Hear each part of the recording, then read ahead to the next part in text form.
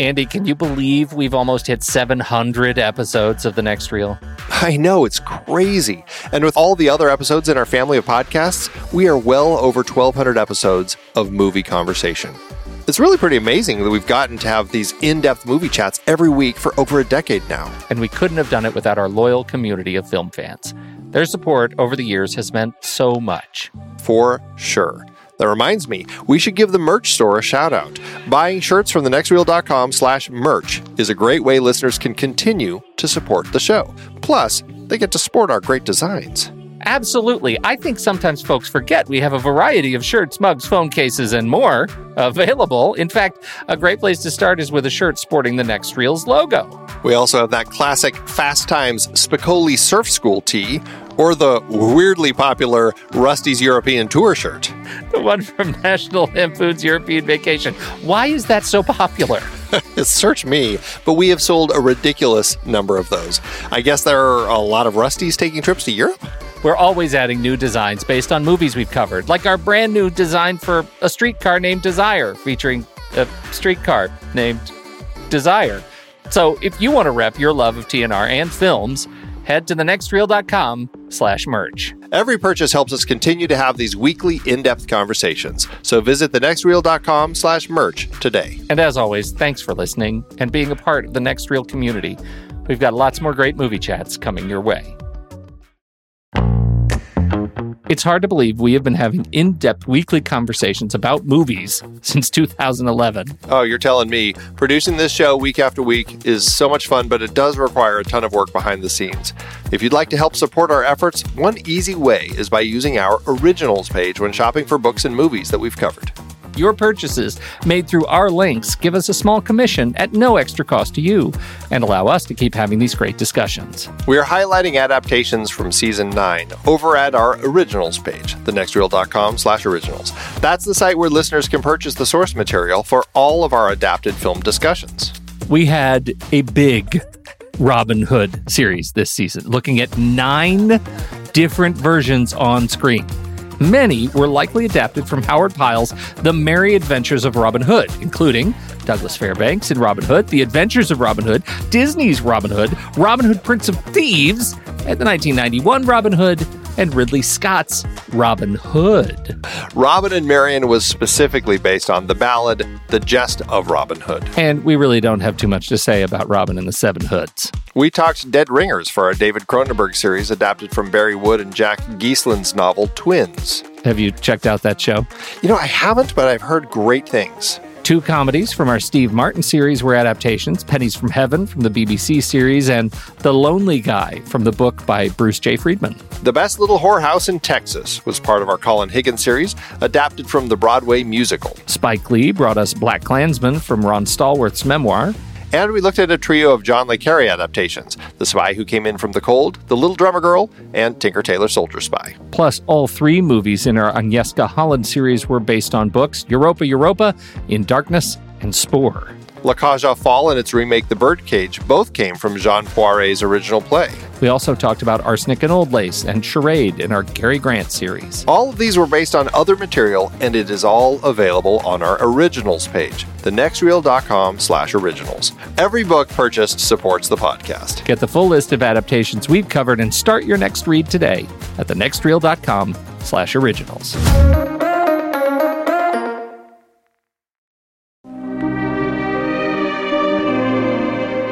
I'm Pete Wright. And I'm Andy Nelson. Welcome to The Next Reel. When the movie ends, our conversation begins. Europa is over. It's time to pray for candy from the sky.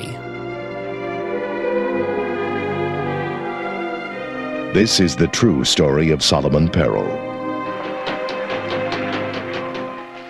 On the eve of war in 1938, his father orders him to survive at any cost.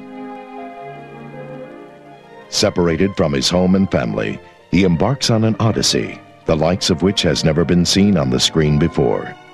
We're kicking off a new series tonight, Andy. This is very exciting. Huzzah! Huzzah! We like new series. Oh, yeah, we sure do. And this is the series of the films of Agnieszka Holland. How'd we end up with the good Miss Holland?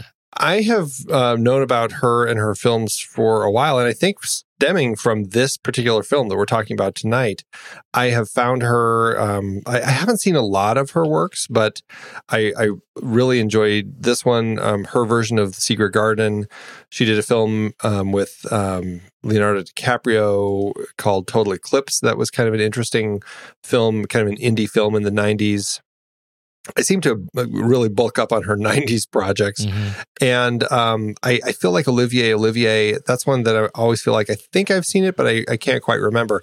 So she's always been a director that stuck with me. And I think it's largely because of this film and how it stuck with me and how it resonated with me. So I found her to be a really interesting director to potentially talk about for the show. And I know I probably had been trying to throw her name into our hat for a good while, and I managed to finally get her on here because, she's an interesting filmmaker who makes interesting films and is worth talking about. Well, and that leads us to this film. I mean, she was I think ended up connected to some incredible source material for this movie, and that is this is a memoir. This is a true story, Europa, that based on the memoir of Charlemagne Perel. The book was, I was a Nazi Jungen, and he tells the story of his life pretending to be, of different ethnic backgrounds in order to make his way through the war across Europe, and it is incredibly compelling. So, how this was the second time you've seen this movie? Third time? Yeah, the first time was no, just twice. The first time was in the theater when it came out, but it was at the, our campus would have like an international film series where kind of the indie international films would come through probably shortly after the main release. Mm-hmm. And I saw it there, and it has always stuck with me. And so this was the second time I had seen it, but it was a thrill to revisit it. And I really fell for that style of storytelling where it's just kind of this journey, and every step of the way is kind of a different experience, and you kind of get a sense of this person and their life and how things change because of all the different kind of experiences that they go through over the course of the story. And I had kind of forgotten a little bit of that with this particular film, and revisiting it, it's like, oh, this is why it's stuck in my head for so many years, because of this storytelling style, which I just find so compelling. I think it's really a mesmerizing film, and it's very easy to identify with this young Charlemagne character, or Sally, as he's often called, or Solek. I mean, there's a variety of different names he ends up going by. Because he's a young, easily identifiable character who you can just kind of ride along with in this journey, and it's easy to see why he ends up making some of these crazy decisions that he does because of this kind of drive to survive. And I find it to be a really interesting story as he kind of goes through these various iterations of the European and Asian countryside as he's kind of moving across and experiencing and meeting people. It's just a fascinating film. If you were at a dinner party with Sally, mm-hmm. right, and he's telling you the story of his youth, and you didn't know him, and you never met him, you're just saying, "Hey, what's up?" Well, let me tell you a story. It would be wholly unbelievable, right? And so to your point about this sort of storytelling style, it's this sort of accidental exploration of the world, and it is something that I think is it's not unique to this sort of memoir film, but it is something that finds a safe harbor in these kinds of films, which is this sort of incidents of happenstance and accidents that lead us on this path. What is it that allows this to take root for us as a narrative when things that the film wears so heavily on its sleeves that are absolute, just crazy coincidences that keep propelling this thing forward? We get the sense that they're true because we know it's a memoir. I haven't read the book.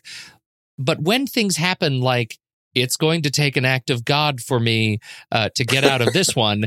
And then the building is blown up where the people are looking for his papers immediately as he walks out on the street. That's just incredible.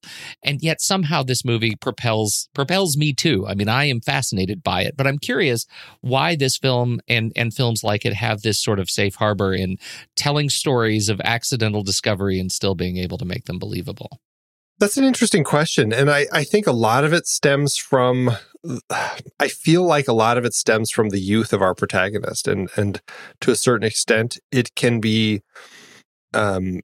you can watch it and end up interpreting it as, through the eyes of youth, which I think, even in the real Shalaman's kind of journey, it's entirely possible that there is some of that, 14 to 16-year-old mental recollection of how things were because of his age.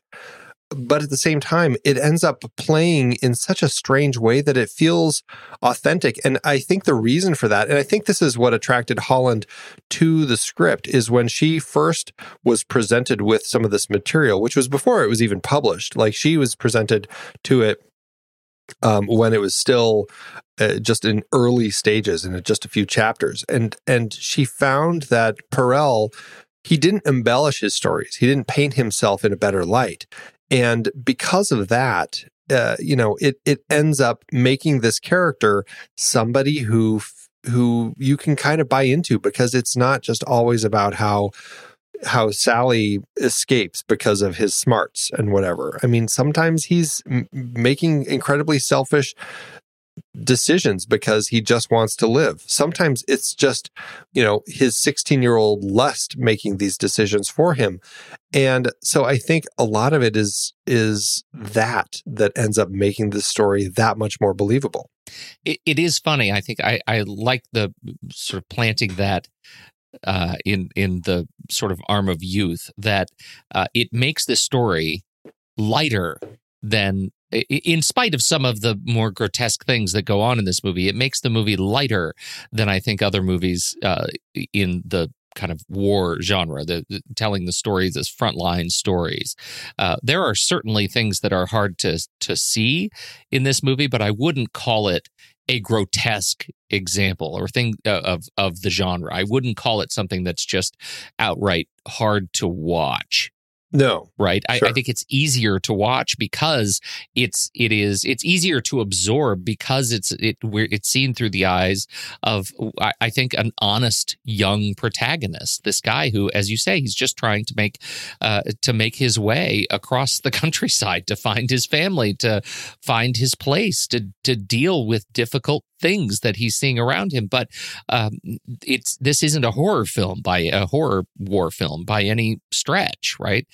It's a coming of age story. Really. It is. It's a coming of age story. It's the Graduate, but told in a very different context. Even the first, sort of the inciting incident when he jumps out of the tub is an act of youthful rebellion against the family, right? He ends up paying a dramatic sort of price, but you can tell, like, he is running on instinct when he hears rocks come through the door, and that sort of terror hits him, and he jumps out the window naked and hides in a barrel. And that is something that he ends up not thinking about, not playing out how that game's going or how that round's going to end, until he gets back in and sees his sister is dead. Like, that is I think the first act of awakening that I think demonstrates this is a coming of age story. He's a kid when this starts. And what a way to re-enter that scene wearing the Nazi outfit that, one of the neighbors just found randomly for him, so that he had some clothes and could retreat home without running through the streets again naked. Yeah. And just seeing him come in a Nazi uniform only to see his sister dead there.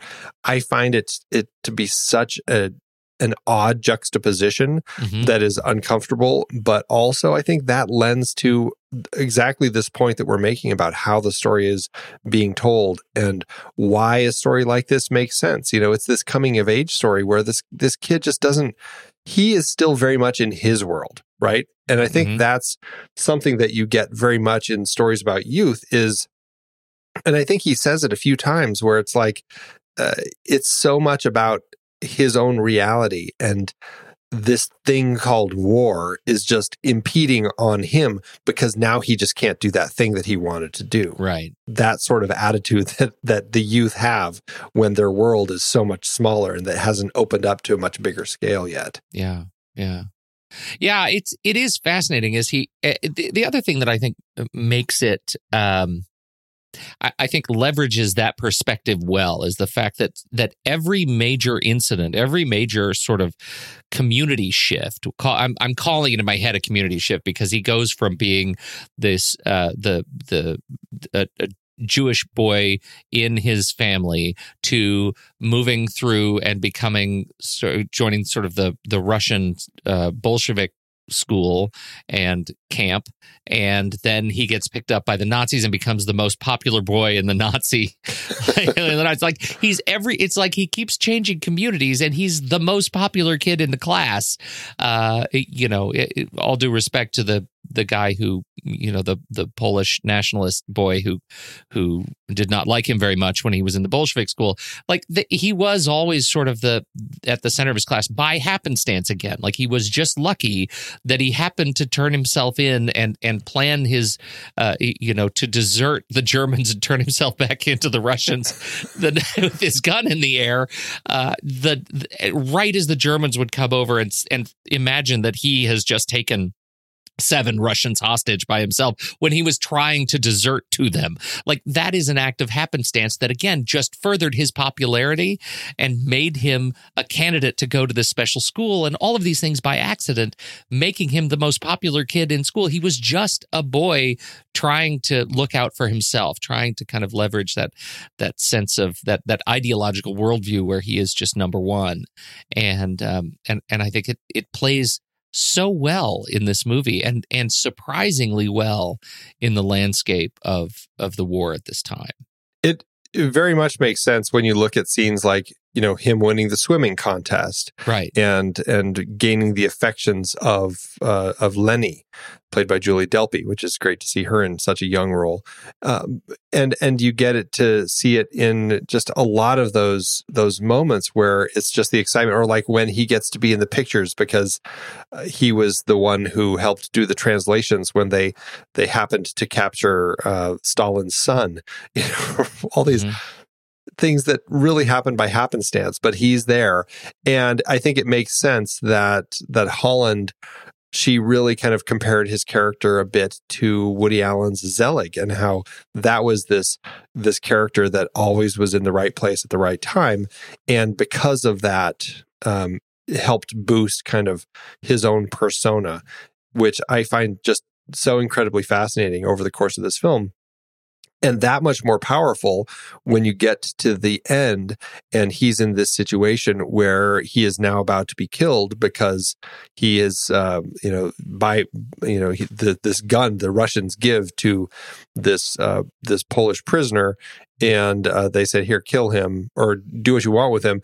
And then his brother shows up. And just that, then all of a sudden, that raw emotion that you read, the way that his brother reacts, that joy and everything is just all of a sudden, it all kind of comes and you realize there's been a big journey here and it really affects a lot of people. And it just, I don't know, I just find it to be so authentic, the way that we kind of conclude in this way where he has kind of gone full circle and now he's in this place where he welcomes his Jewishness, I guess you could say, and is back with his own tribe. Yeah, his tribe, his family, his people, even though his, most of his family had died, the fact that he was able to find his brother and sort of come home, and it really marks the end of this major sort of growing phase. You feel like he hears his brother calling his name, and that's the choke point of this movie. As the audience is hearing his brother and watching them hug, even as his hands are still, tied behind his back. It's just a heart-wrenching sort of awakening that he's in such a sort of horrible place, and yet it's better than anywhere he's been since he left home. And I don't have a sense of how long he was away. What is the time? Know Do you know he the said time? we know he said that when he went to when he was in Russia and he was in the orphanage, that he was there for 2 years. Long enough to learn Russian. Learn Russian and everything. Yeah, that's a good question, though. I'm going to see if I can figure that out while we keep talking. Yeah, because that kept going through my mind, because obviously he doesn't age in the film terribly. I think he's not terribly. That came out wrong.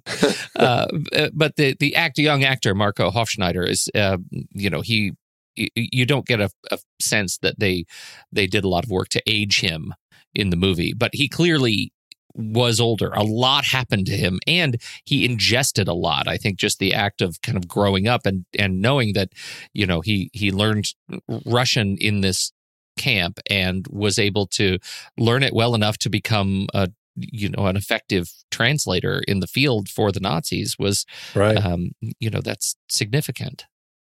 It looks like he was 14 when he and his brother attempted to flee the Soviet-occupied part of Poland, and he ended up in the orphanage. He was there for a couple years and then ended up as the translator with the Nazis starting when he was 16. Mm-hmm. And then he was basically with them through the time until 1945. So another 4 years. So all told, it was a full 6 years that he was going through this process. Yeah. All right. So he's 20 at the end of this movie when he finds his brother again. Yeah. And his brother by that point looks about 60. Yeah, right. He clearly has gone through quite a bit of stuff. And that was his real brother. That was Marco Hofschneider's real brother, which was great. His brother, Rene.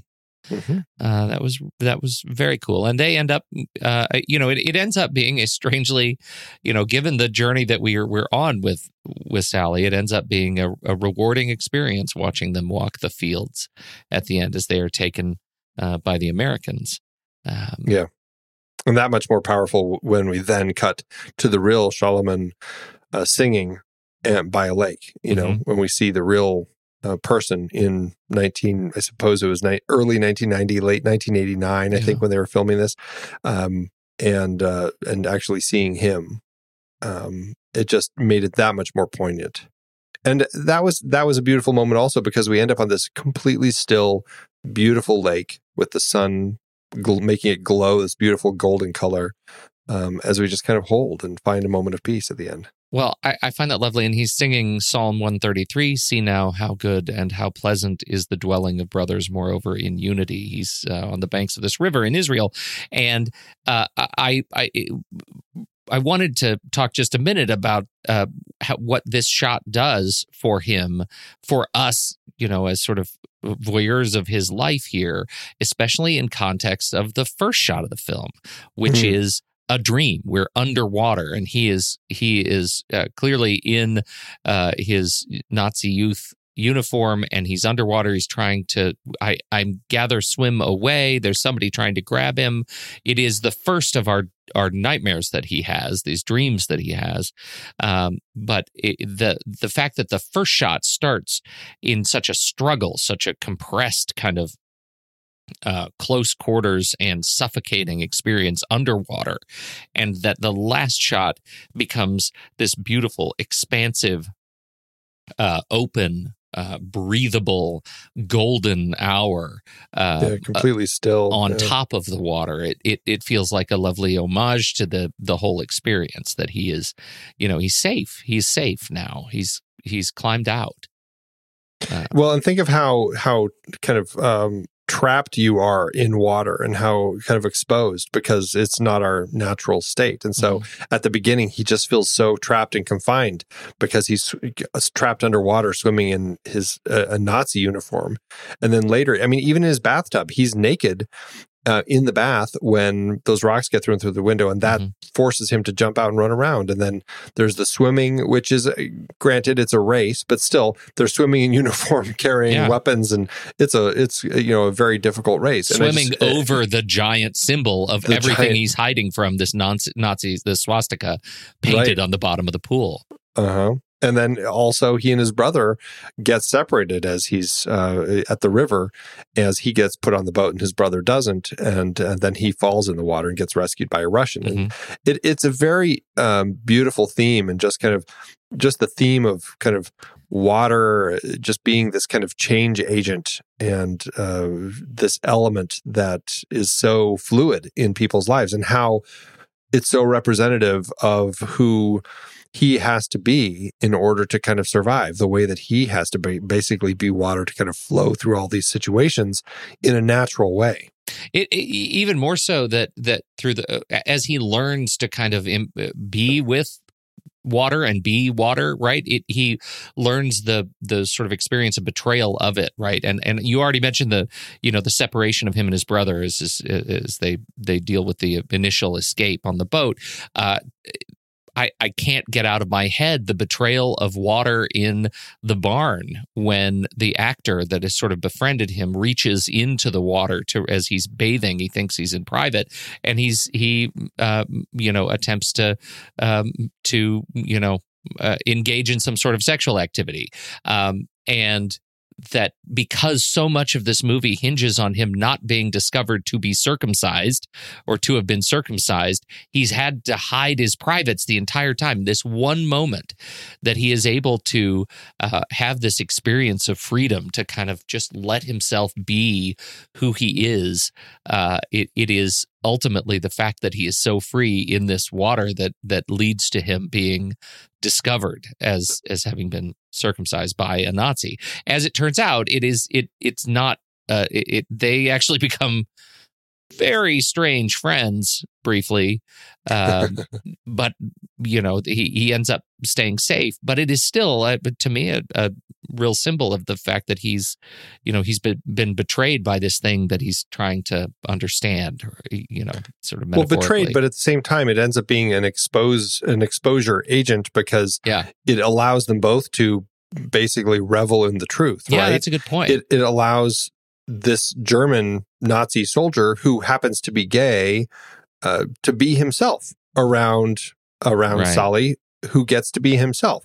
And only when they're together do they now actually get to just be friends and be open. And what a relief it is, both of them just kind of enjoying the fact that they can be who they are. Well, yeah, and the actor no longer, like after that experience, he no longer feels the need to in any way sort of push himself onto Sully to dominate as he was making the move to do, and they end up having a kind of a beautiful friendship. It really is, yeah, and that I think is another nice element in the story that really fits in with kind of this whole Pilgrim's Progress journey sort of thing, where he meets people throughout and they become different parts of his life, helping kind of representing different elements and different growth agents, right? As that is a person that kind of teaches him not every Nazi is necessarily a bad one. To a certain extent, they're people. Mm-hmm. And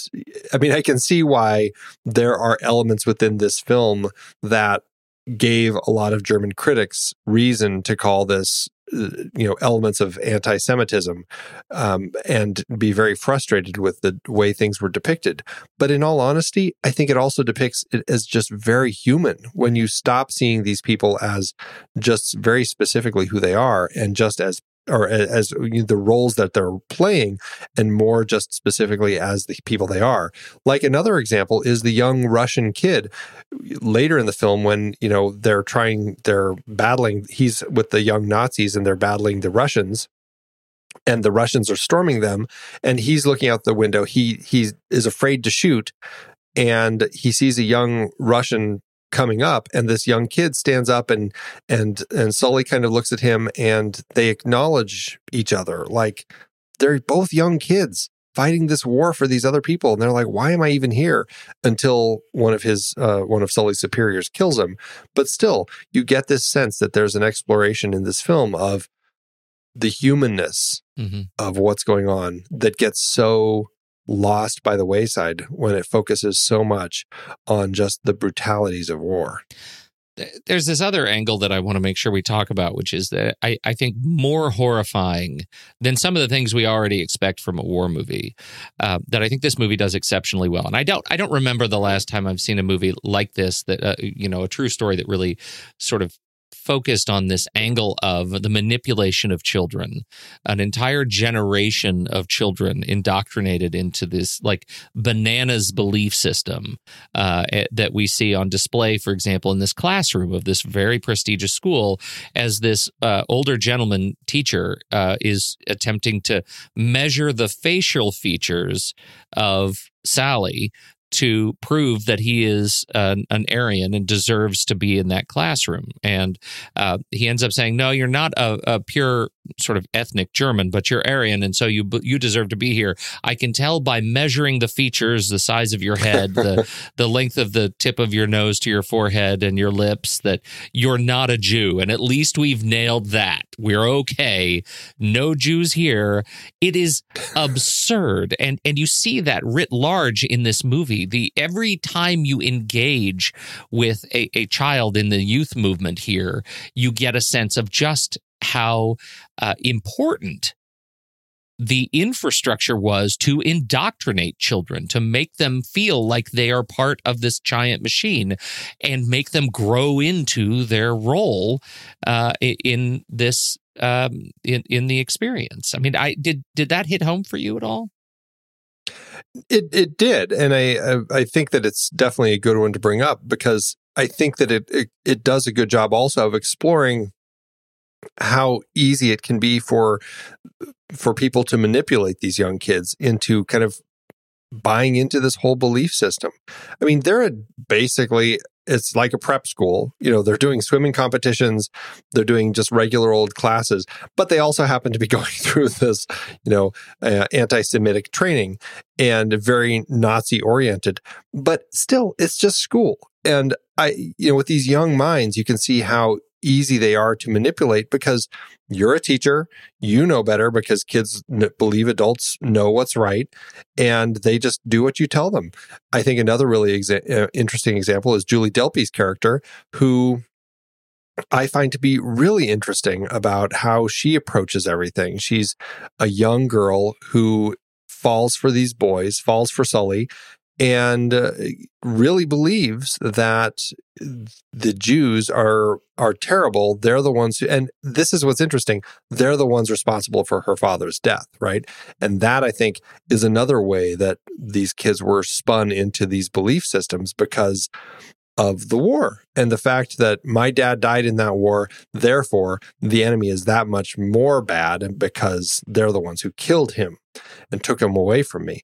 And I find it to be such a contrast that I found really almost profound with the story when he ends up confessing to Lenny's mother, who is the one who understands what he's going through and feels for him, and is at the same time completely heartbroken, knowing that her daughter will never be able to do that exact same thing that she just did and accept him for who he is. And she's the one who's getting pregnant because she wants to donate her child to the cause. I mean, it's such a fascinating comparison between mother and daughter right there. Well, especially when mother comes out as she's holding him in her arms, right? She's holding his head and says, "Don't ever tell Lenny what you just told me." She's just, kids today are different. This generation is different. I mean, she just cops to it. That to your point, there, this movie does such a good job of demonstrating earlier on that there are other kinds of Germans, and here we realize that that was where the separation took place, right? Mother and child. That was the generation that was written into the Nazi Party. And then there was the activist on the train who ended up having a little bit of a, speaking of The Graduate, a little bit of a Mrs. Robinson moment right there on the train, and gave an entirely new meaning to the words Mein Führer. Yes, she did. So enraptured by this boy and his youth and his courage. Honestly, a little disturbing that this middle-aged woman is laying it down with this 16-year-old boy. but I mean, is so taken with everything going on that she doesn't even realize that he's circumcised. Yeah. I thought that was it was dark and the train was moving. Yeah. And how are you? You're not paying attention to details. No, apparently not. No, apparently not. Very interesting to kind of look at all these different things. And that goes to the sense of this journey and how every character is this different aspect of life for him to experience. You've seen other Agnieszka Holland movies, have you? Okay. Mm-hmm. What do we need to know about her as a filmmaker? I think that she hasn't done a lot of Holocaust films. I think she's done 2 or 3 Holocaust films. Are we doing any more of them in our series? We are. Our next one is In Darkness is the next one we're going to be talking about, and that's one of her others. We are skipping that the other one for something non-Holocaust related. She actually has said over the course of making the films that she did that deal with the Holocaust, that she felt pretty like she ended up spending like 7+ years of her life just doing all the work to actually make the films. And she's like, I have spent more time focusing on stories of the Holocaust than the Holocaust itself actually lasted. Mm-hmm. I'm kind of done. Mm-hmm. Yeah. And I think that probably, that's fair. That's very fair. In terms of her approach to the work, should we hold off on a conversation about what she brings to the thing to the picture as a filmmaker after we've seen more of her films in a row? I am ill-equipped to have that conversation, but I am really curious what you observe in her style. Yeah, I definitely want to explore these other films before we really get into it. But I know that she has never shied away from politics, and both in her films and just in life in Poland. She's very much one of those people who is engaged in the political scene. I think that she is a person who, she doesn't even live there anymore. I think she ended up moving to France at some point. Right. But I think that the way that she tells her stories is very intelligent, very artful. I think that she recognizes the type of stories that she's telling. And I'm thinking to specifically the ones that I've seen from her from the 90s, which is largely all I've seen. But I feel like when you see the way that she approaches this, and she even said, she doesn't want to make it purely tragic. She wants to allow it to be a little playful.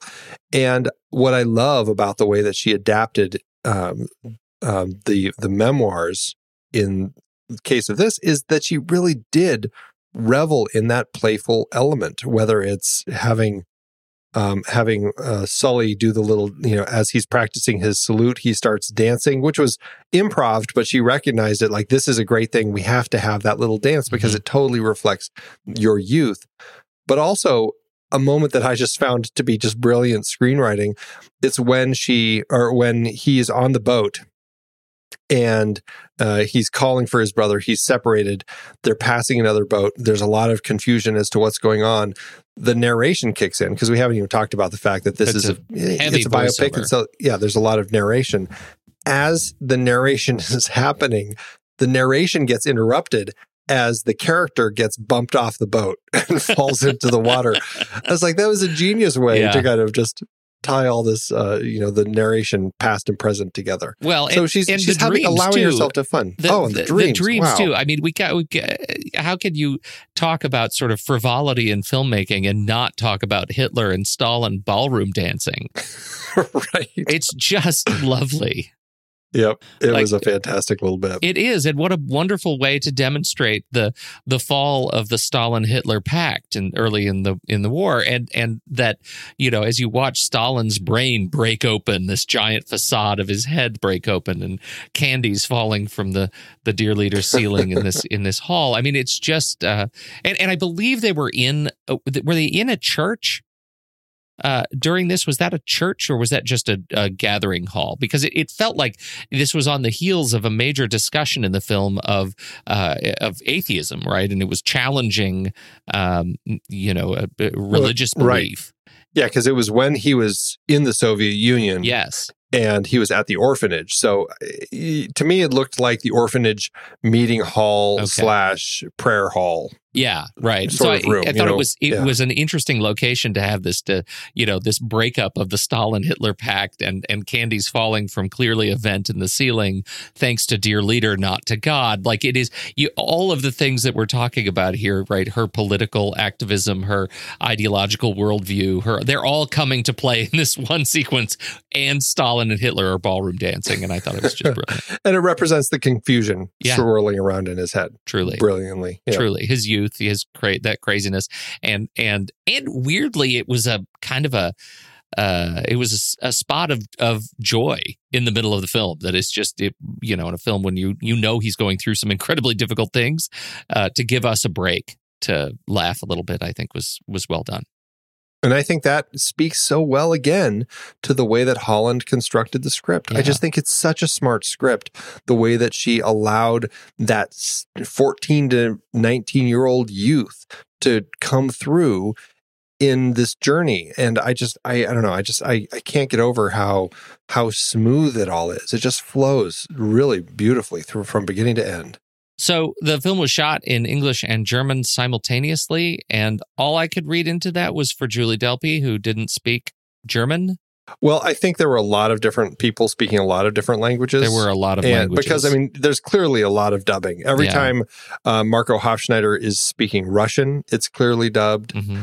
I think that it's just throughout, they were just getting people to either try to speak it and then dub them, or just speaking their native languages. And honestly, I feel like a lot of that could still be just the way that things were done at the time. We've looked at some other German films, Italian films of the era, and they were still in a place where they weren't recording the live sound on set, and or if they were, they would still have people speaking their own languages and dub it later. So right. I guess I'm not surprised that is the way that this film was constructed. Some parts dubbed better than others. Certainly, but overall, I didn't find it terribly jarring, and the restoration, I will call it a restoration. Obviously, I haven't seen the original, but I signed up for the Criterion Channel, Andy. Hey, look at you! Yeah, I'm in it. This was my number one film down. Nice, and it's a good way to start. It was a great way to start. It was just a lovely rendition of it. I saw, well, I guess the disc that I got from Netflix was the DVD. I know that they have subsequently released it on Blu-ray, but still, it was completely taken care of, very clean print. It looked really nice. Cinematography, Jacek Petrichki. Sounds good to me. Jacek Petrichki. It's going to be tricky names for us. This is going to be tough. Yeah. It's going to be a very difficult series. I'm a real polygoof. The camera, I thought was it was an able camera. I found myself truly absorbed, like saying out loud, "This is going to be a great experience." In the first opening sequence after the dream, it takes us straight to a circumcision. A breast, right? And everybody's gathering, but we're watching. The kids are all watching through interior windows, like interior doors that are slightly, dirtied. And the reverse shots are all looking back at the kids through these glass panes. And it is so deeply interesting, the way these shots move, that it took me a while to realize. I think they were already like it was the moment the moil, is it the moil? That's what it's called. The person who reaches down, is that what it's called? I'm sure deeply out of my depth here, but reaches down and grabs the baby penis and starts the process. And that's when I realized that I'm in the middle of something I didn't expect. It was already too late. I was just enraptured by the way he moves the camera around, and they use the camera on these tight interior spaces. I thought it was just lovely.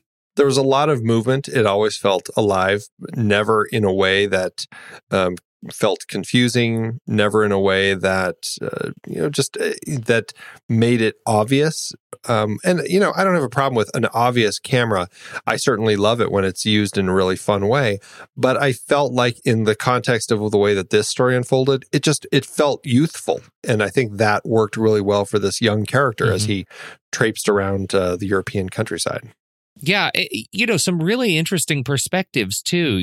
The way he uses that crane at the death of our actor friend, right? Where we have that God's eye Sally, view where he goes straight up, goes straight up and is revealing all of the death in the trenches, and what has gone on in this sequence, right? That we've just sort of borne witness to, and what we are still most concerned with is that sense of humanity in that little offshoot, but it gives us that sort of reveal of the shape of the earth so slowly. And I found it just incredibly touching and powerful way to use the camera. It was great. I don't believe I've seen anything else he's done. I haven't either. Looking through his work, I just haven't caught anything else from him, but I don't know how much he's worked outside of this with Agnieszka. I don't think a lot. So, but who knows? I don't know, but I think that in context of this story, they worked very well together. Zbigniew Preissner, yes, is behind the music of this film. How did it hit you? It's beautiful. I mean, I think that the themes just fit really well in context of this story as well. He's a composer that I am more familiar with. He has worked with Holland on a number of other projects like The Secret Garden. He worked on the Three Colors trilogy, so I'm familiar with his work there. I think that, let's see, I'm trying to think what else he's done. Stuff like Double Life of Veronique. Double Life of Veronique, Fairy Tale, A True Love or a True Story. He's a person who has written some very well-known themes, I think, and just somebody whose music I find to be very emotional, and so I really enjoy it. I do too. There is this theme that hits, right? This long note that just sort of comes in a number of times when we're watching in these moments of transformation. Right after Sally experiences something, it just sort of this resonant tone that hits that I find really jarring, and it's just sort of it marks an emotional timestamp for me that I thought was used very, very effectively. So, looking forward to hearing more from Zbigniew Preissner. Yeah, a lot of the stuff that he's done was with Krzysztof Kieslowski. They did a lot of work together. And he's one of those composers who has written a lot of his own stuff outside of film, and those pieces have gone on to make their way into films, like Tree of Life, Terrence Malick's movie. Sure. He pulled one of his requiems in for some of the music there. So, how'd it do at award season? It wasn't a huge film, awards-wise, which... I don't know if it was just the time or what, but it still did well enough for itself. It had 8 wins, 8 other nominations. Over at the Oscars, it did get nominated for Best Adapted Screenplay. However, Holland lost to The Silence of the Lambs, Ted Talley, in his adaptation of that. In context, boy, do I love Silence of the Lambs. And honestly, from the book to the script, I think that was a master in adaptation, or just a masterclass, the way that he adapted it. Really strong adaptation. So I kind of have a hard time with that. What's interesting is that this screenplay was written before the book, the memoirs were finished. Right. So in a weird way, it's almost, I don't know which came first. The book is a novelization. Yeah, right. It's very funny. Another interesting tidbit about the Oscars, it was fully expected that Germany would put this in as their submission for nomination for Best Foreign Language Film. For some reason, they didn't. I don't know why they didn't submit it that year. Well, I think it goes back to what you were saying earlier, right? They did not like this film in Germany. This was not a popular film in Germany. Yeah, which is strange, because they submitted nothing. Yeah. It was like a year they just didn't submit. And so I think that's almost more offensive. telling. Yeah. Yeah. Yeah. So over at the Golden Globes, however, it did win Best Foreign Language Film. And at the BAFTAs, it was nominated for Best Film, not in the English language, but lost to Raise the Red Lantern. Boy, we like that one. Yeah, we do like that. That's a pretty tough battle right there. So, all in all, I think it had a decent amount of love in the award circles. And, could have done a little better, but still, I think that they're probably pretty happy with where it was. And how did it do at the box office?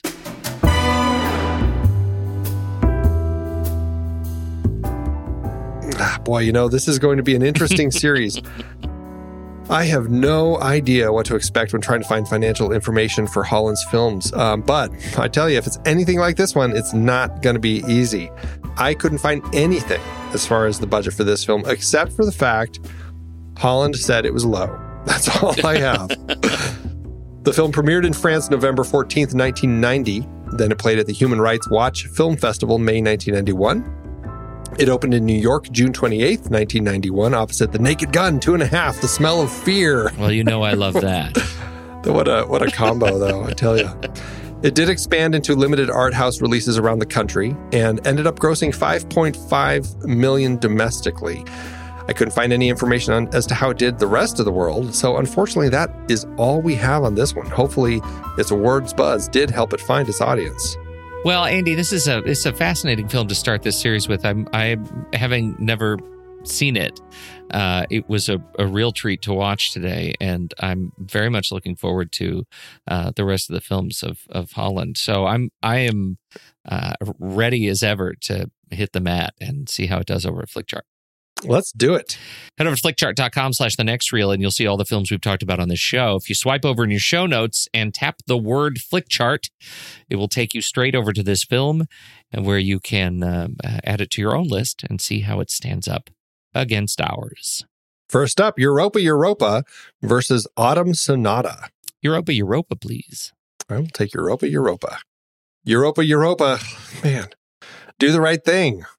Oh, well, that's a horrible pairing. I will say Europa because of the way that this film has stuck with me for the last 30 years. Like, it has not left me. So I feel like that, and I'm not saying do the right thing hasn't stuck with me. Yeah. But it's different in different ways. I feel a little more connected to Europa because of that. I'm fine going either way. Well, I think I'm going to go Spike on this one. And I think I know that it is because I feel disconnected. I think when I watch these World War II movies, especially when I watch movies like this now or Das Boot, where I'm watching about, and I'll say in heavy air quotes, the other side, right? Knowing that it's a complex situation and generally we want to fight Nazis. And yet this is a story of people that you grow an affinity to in these films just because of our perspective being sort of in their heads. It's hard to sort of watch these movies and come out of it realizing, I really like that Nazi. He was a real sympathetic Nazi there. So I'm going to say Do the Right Thing because that is a movie that I have a still, even as an outsider to that film, I still feel a greater connection to it. I think Spike does an exceptional job of making me feel like I have a great connection to it. That's my case. They're both powerful films. You sold me. Oh, I'll say right. Do the Right Thing. All right. But boy, I'd be happy either way. Me too. I'm two solid films. Yes. Yeah. Yes.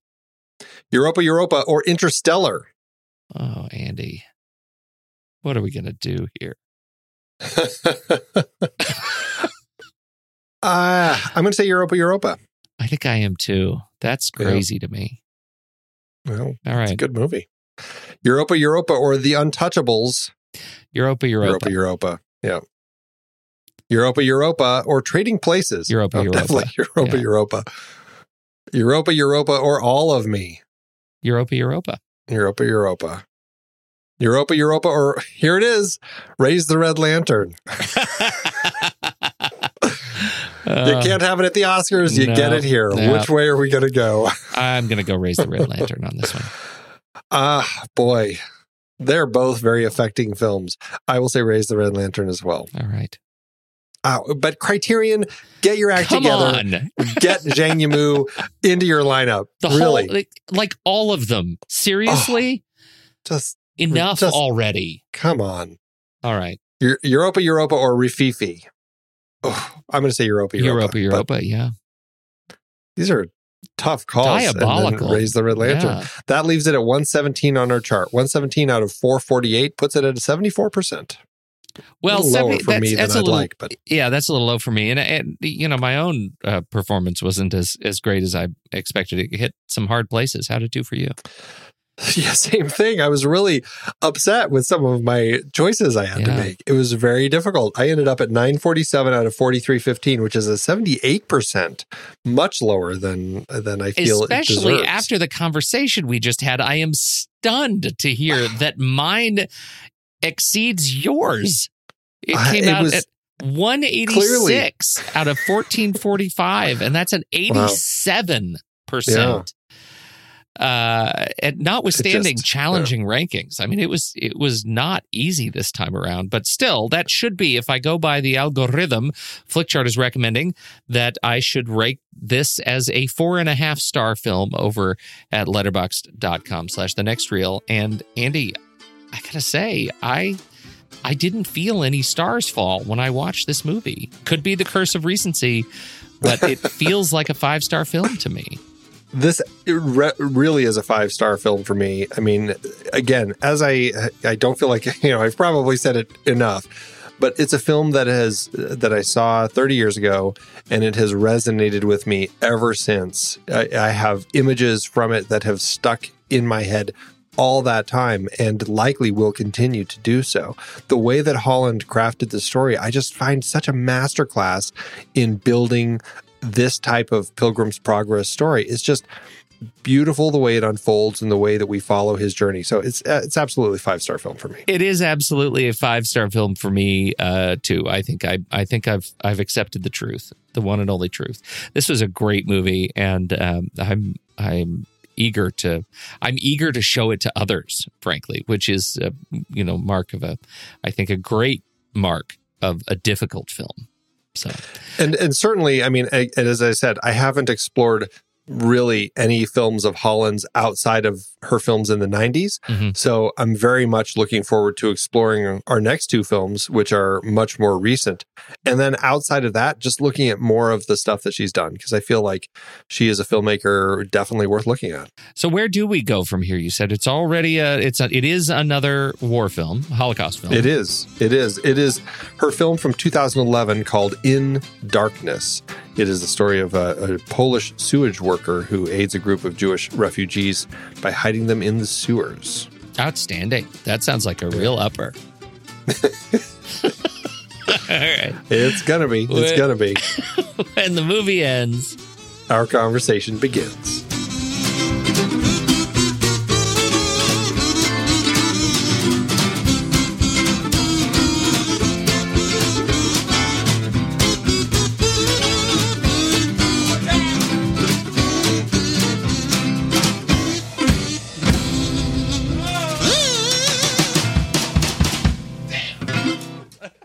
Amazon giveth, Andy. As Amazon always doeth. Oh, did it? I don't know. Well, there's definitely people who hate it. That's true. It's not just region issues, although we do have some of those. We do. Sometimes it's hard to read these when you get them and the world's already falling apart around us.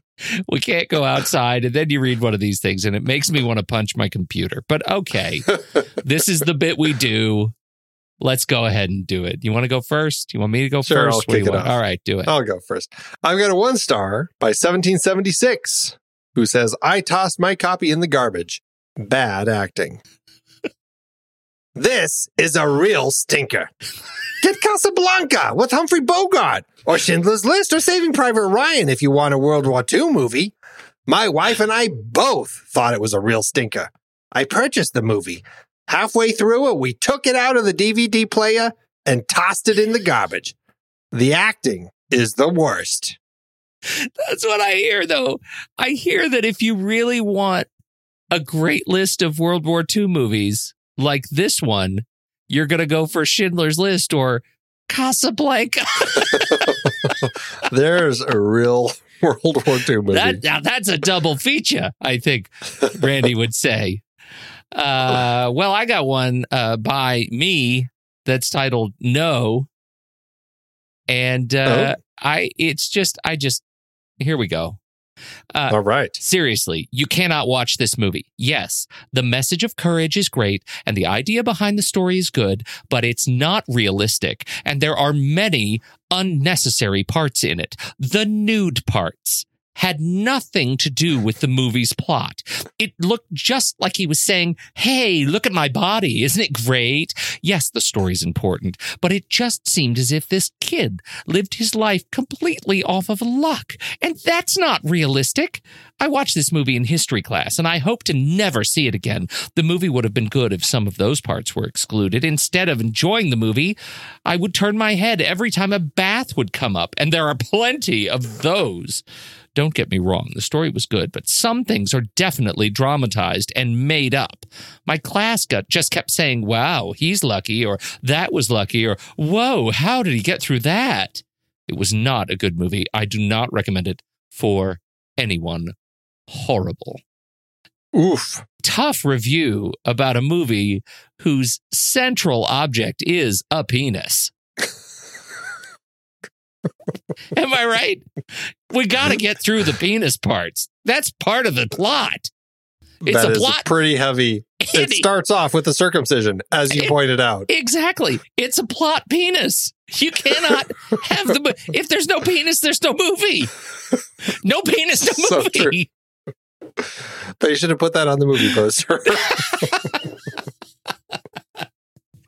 No penis, no movie. Thanks, Amazon. I've been podcasting since 2006. In that time, I've tried countless hosting platforms. But in August 2022, we switched to Transistor to power all of our shows here at True Story FM, and it's been a game changer. I love the Transistor allows unlimited podcasts and storage without extra charges. We can publish so much content, and we do.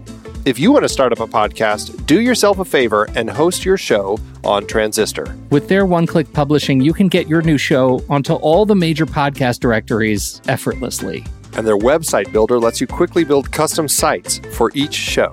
The detailed analytics are invaluable too. You can access all kinds of listener data anytime.